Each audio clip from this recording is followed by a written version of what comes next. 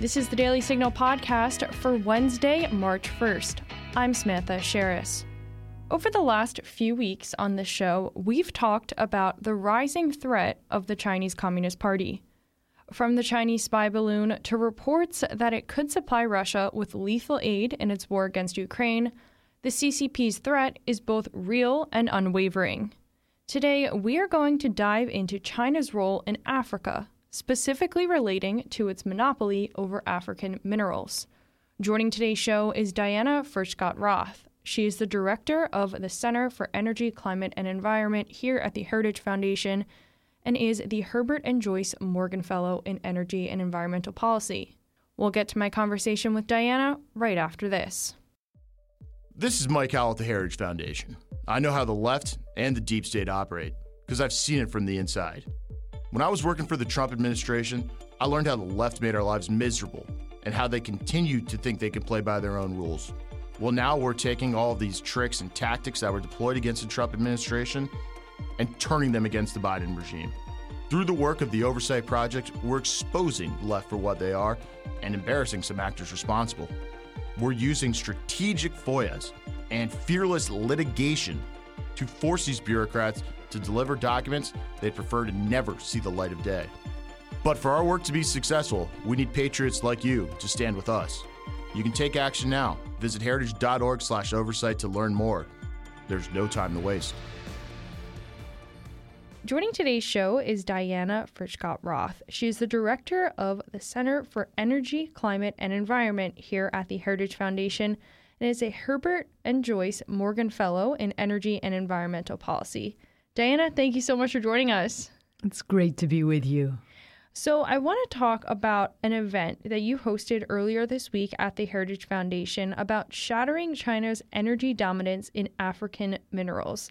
It was a really interesting event and focused on a topic that is incredibly important, but maybe doesn't receive as much attention. First and foremost, can you tell us a little bit about African minerals and why they are so valuable? Thank you, Samantha. It's such an important topic because President Biden and the governor of California, Governor Newsom, have the goal of having all new vehicle sales in the United States battery-powered electric by 2035. So if we're going to have all electric vehicles with batteries, we need the minerals for those batteries. And the United States used to produce those minerals. As recently as 1990, the U.S. was the world's #1 producer of those minerals. Today, we are in 7th place, even though we have vast mineral reserves worth trillions of dollars. We are now 100% dependent on imports for some 17 key minerals. And China is a significant source for many of those minerals. Even if we don't have 100% battery-powered electric vehicles in 2035, and I, for one, don't think we will, there's still the question of how are we going to get the minerals for those battery electric vehicles that we have. We don't want to be dependent on a foreign country that's not particularly friendly towards us for the batteries in our battery-powered vehicles. And many of those minerals come from Africa. China has a very substantial presence in Africa and is making inroads in mining those minerals and buying up the land that contains those minerals. So that's why we had the event today. We had 2 specialists from Africa. We had François Baird of Baird USA. We had Thierry Tanot, the former energy minister of Côte d'Ivoire, and François Baird is from South Africa. So we had 2 people from Africa to tell us about how the United States could be doing better. Mm-hmm. You brought up a really interesting point there about how back in 1990, the U.S. was the #1 producer of minerals, and now it's #7. Can you expand a little bit about what happened with our ranking and with our production of these minerals, and how can the U.S. improve its chances of becoming or working to become #1 again? Well, we could be number one again if we had the permits to get our minerals out of the ground. But it's becoming more and more difficult for states to give companies the permits for mining these minerals. In other words, they're in the ground, but companies can't get the permits to get them out. There's either a federal problem or a state problem or a local problem. So it's become very difficult to do mining in the United States. And it shouldn't be like that. I mean, if we have the goal of 100% battery-powered electric vehicles, we should also be giving private companies permission to mine those minerals that are needed for the batteries here in the United States. But we do not have that permission. And that's why China has an advantage. First of all, China can do the mining for minerals such as lithium in China, where it has vast reserves. Second, it can go to Africa and purchase vast tracts of land in the Democratic Republic of the Congo, for example, where it can get out the cobalt. China also doesn't have problems with using children to mine for these minerals, or using slave labor in Xinjiang to mine for these minerals. So China has all kinds of business advantages that we in the United States do not have. Yes, I wanted to talk more about China's role and how it's monopolizing these key minerals that you just brought up. If you could speak to what's at stake with China having this monopoly from the U.S. perspective. Yes, but beforehand, I just want to say how many minerals are needed for an electric battery. So battery weights vary from 1,000 to 2,000 pounds, and a single electric car battery weighing 1,000 pounds requires extracting and processing some 500,000 pounds of materials. So averaged over a battery's life, each mile of driving an electric car consumes about 5 pounds of earth. And there's a lot of mineral mining required. So lithium brines typically contain less than 0.1% of lithium. So that entails some 25,000 pounds of brines to get 25 pounds of pure lithium for your 1,000-pound battery. And cobalt ore grades average about 0.1%. So that's nearly 30,000 pounds of ore to get the cobalt needed. Nickel ore, that averages about 1%. So that's about 6,000 pounds of ore for an electric battery.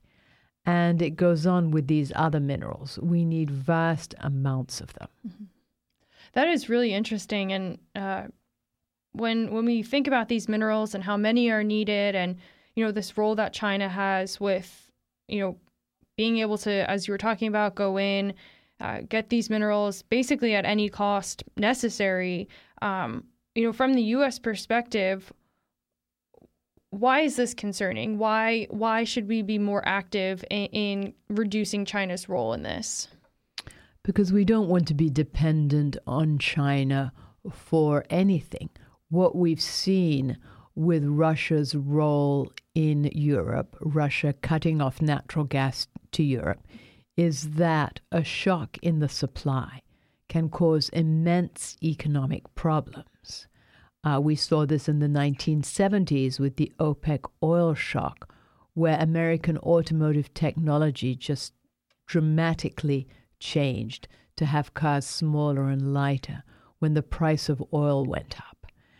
We don't want to be in a position where China cuts off batteries to the United States and we are entirely dependent on battery electric cars, and then we can't drive anymore.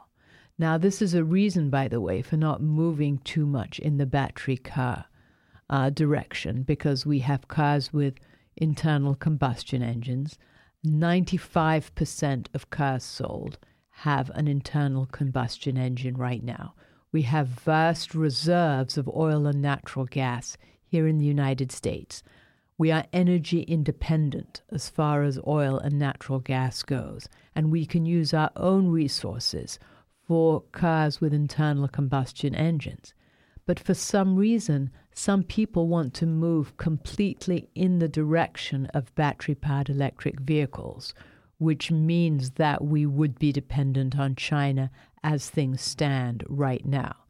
So either we have to give up our dreams of an entire fleet of battery-powered electric vehicles, or we need to develop the minerals ourselves here in the United States. We don't want to be dependent on China for these minerals. We've seen what happens when Europe is dependent on Russia for oil, or when the United States is dependent on OPEC for oil, as we were in the 1970s. If we're dependent on any country, we want to be dependent on countries that are more friendly towards us. And African countries have the potential to be very friendly towards us. And we can make arrangements with them to have our companies mine the minerals, rather than just simply saying the African continent is the purview of China, and we're going to leave Africa to China. This is not something we want to do. That's why I held this event today, to invite François Baird from South Africa and Thierry Tanot from Côte d'Ivoire in to give us the benefit of their experience. I want to talk a little bit more about any legislation that you think should happen at the local, state, or even national level regarding our ability here in the United States to be able to access these minerals.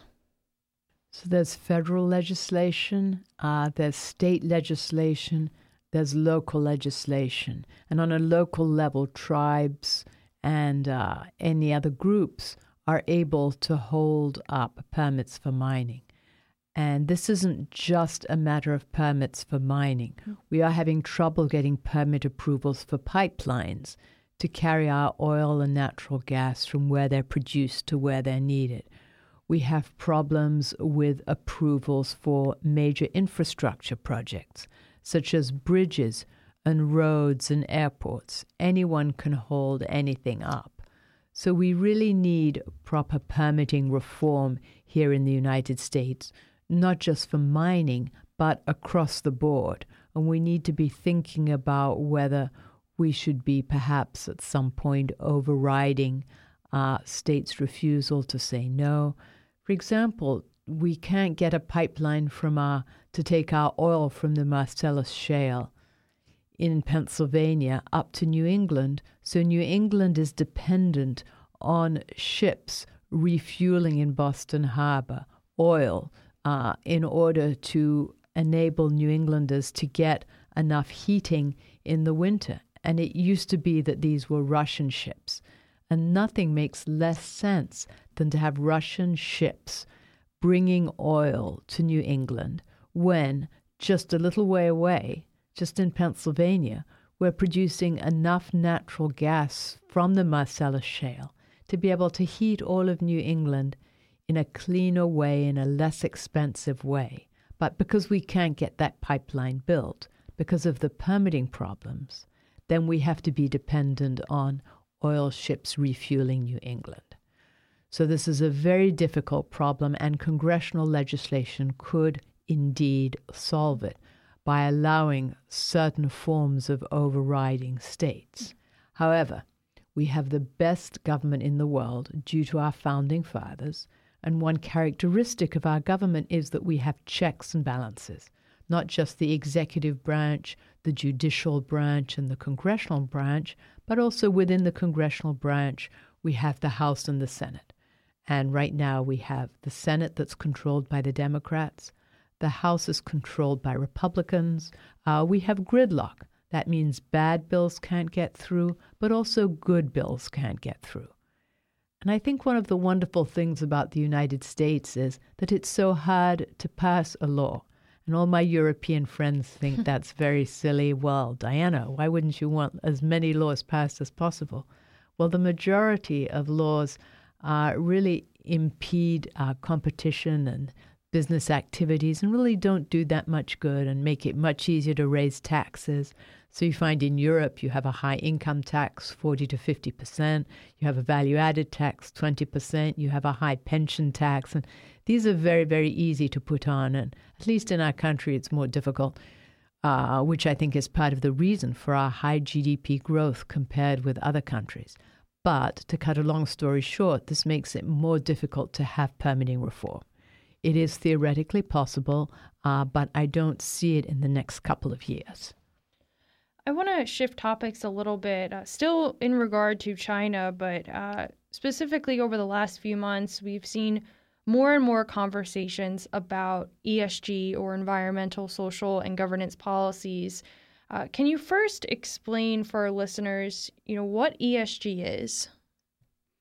Well, environmental, social, and governmental policies is a catch-all term for people who want to basically promote a certain agenda of not using conventional fuels for the environmental part, and for the social part having diversity, equity, and inclusion, which I prefer to say diversity, inclusion, and equity, because the acronym is DIE, and that's often what happens to businesses who take up this.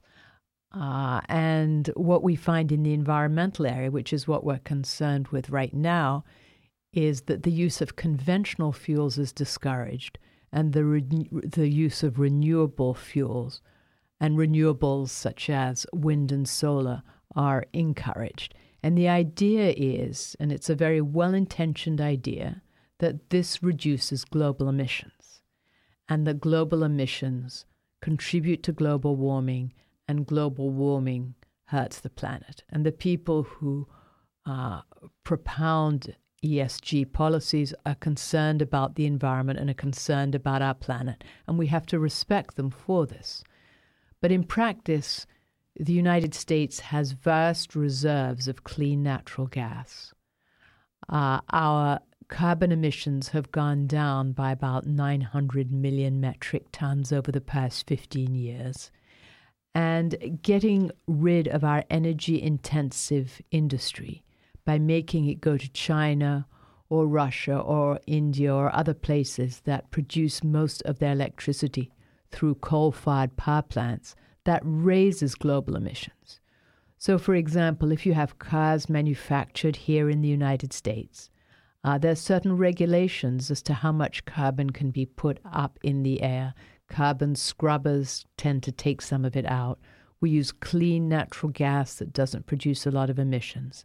But then when you get that same car company and you take it over to China, this car is made with coal-fired power plants, and the coal in China is dirtier than the coal in Wyoming, so that produces more global emissions. So if we're in favor of reducing global emissions, we want to use more clean natural gas, and we want to spread the technology of clean natural gas and fracking to other parts of the world so that they can use it too. Mm-hmm. So ESG proponents are very, very well-intentioned, but sometimes there are unintended consequences to what they want to do. Mm-hmm.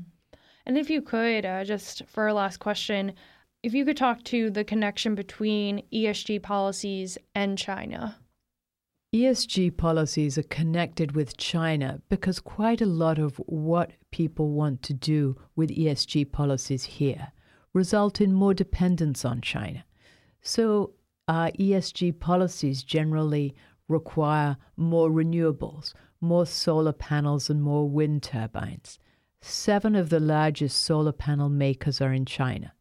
7 of the largest wind turbine manufacturers are in China. These wind turbines are produced with fossil fuels, with coal-fired power plants. So are the solar panels, and they're shipped over here, which also has its own carbon footprint. So the ESG policies make us more dependent on China for renewables, more dependent on China for electric batteries, and they don't reduce overall global emissions. People talk about battery-powered electric vehicles being emissions-free, but they're not emissions-free because when you charge them, the electricity that is produced to charge these battery-powered electric vehicles creates emissions. This electricity is not being produced by nuclear power, which would be emissions-free. It's not being produced by hydropower. It's not generally being produced by solar and wind completely. It's being produced by electricity that creates emissions. So ESG is linked to China in that a lot of ESG policies make us more dependent on China, and that's not where we want to be. Mm-hmm. It's okay to be dependent on a country that's more friendly towards us, such as Canada. We want to be importing Canadian oil and refining it in our refineries to turn into gasoline and diesel. And everybody knows we need more diesel, looking at the difference in price between diesel fuel and gasoline these days. Purchasing things from Canada benefits both our countries, but becoming dependent on China is a little like Europe being dependent on Russia for natural gas. You don't know when it can be cut off. And you don't know when the supplies just end and where there would be a shock to your economy. It's not a position we want to be in. We want to have energy security, national security, and that means using our own resources or those of our friends. So, Diana, I also wanted to ask what the U.S. can do to have more influence in Africa. Well, that's a great question, Samantha. And our two panelists, Thierry Tannour and François Baird, both said that, first of all, we should not look on Africa as monolithic. Each country is different, and we have to make overtures to each country separately. And each country has different demands and different ways in which we could be active. Both of them were saying that it's very important to look at the rule of law, because if you're a business and you're digging holes in the ground to get out the minerals, you don't want a country just to come and take away your hole in the ground, because that's the end of your investment. So we need to see what we can do to encourage the rule of law in different African countries. We need to see what we can do to encourage education in Africa so that children are not sent down into the mines. We need to see what we can do in terms of working with African leaders to fund different kinds of infrastructure around the mines so that some companies would find it easier to embark on mining operations. But the most important thing we can do is to transfer our principles that we take for granted here in the United States about the rule of law to countries in Africa. See if we can encourage the rule of law so that when our companies make an investment, they know that they're going to get a return, that their mine isn't just going to get nationalized and given to some local company or potentially some Chinese company. Well, Diana, thank you so much for joining us today. It was so great to have your insight once again on our show. I'd love to have you back on in the future to talk more about this topic and much more. So thank you so much. Anytime, Samantha. Thanks so much for having me on. And that'll do it for today's episode. Thank you for listening to my interview with Diana. If you haven't gotten a chance, make sure you subscribe to The Daily Signal wherever you get your podcasts, and help us reach even more listeners by leaving a 5-star rating and review. We read and appreciate all of your feedback. Thanks again for listening. Have a great day, and we'll be back with you all this afternoon for top news. The Daily Signal podcast is brought to you by more than 500,000 members of the Heritage Foundation. Executive producers are Rob Bluey and Kate Trinko. Producers are Virginia Allen and Samantha Asheris. Sound design by Lauren Evans, Mark Guiney, and John Pop. To learn more, please visit dailysignal.com.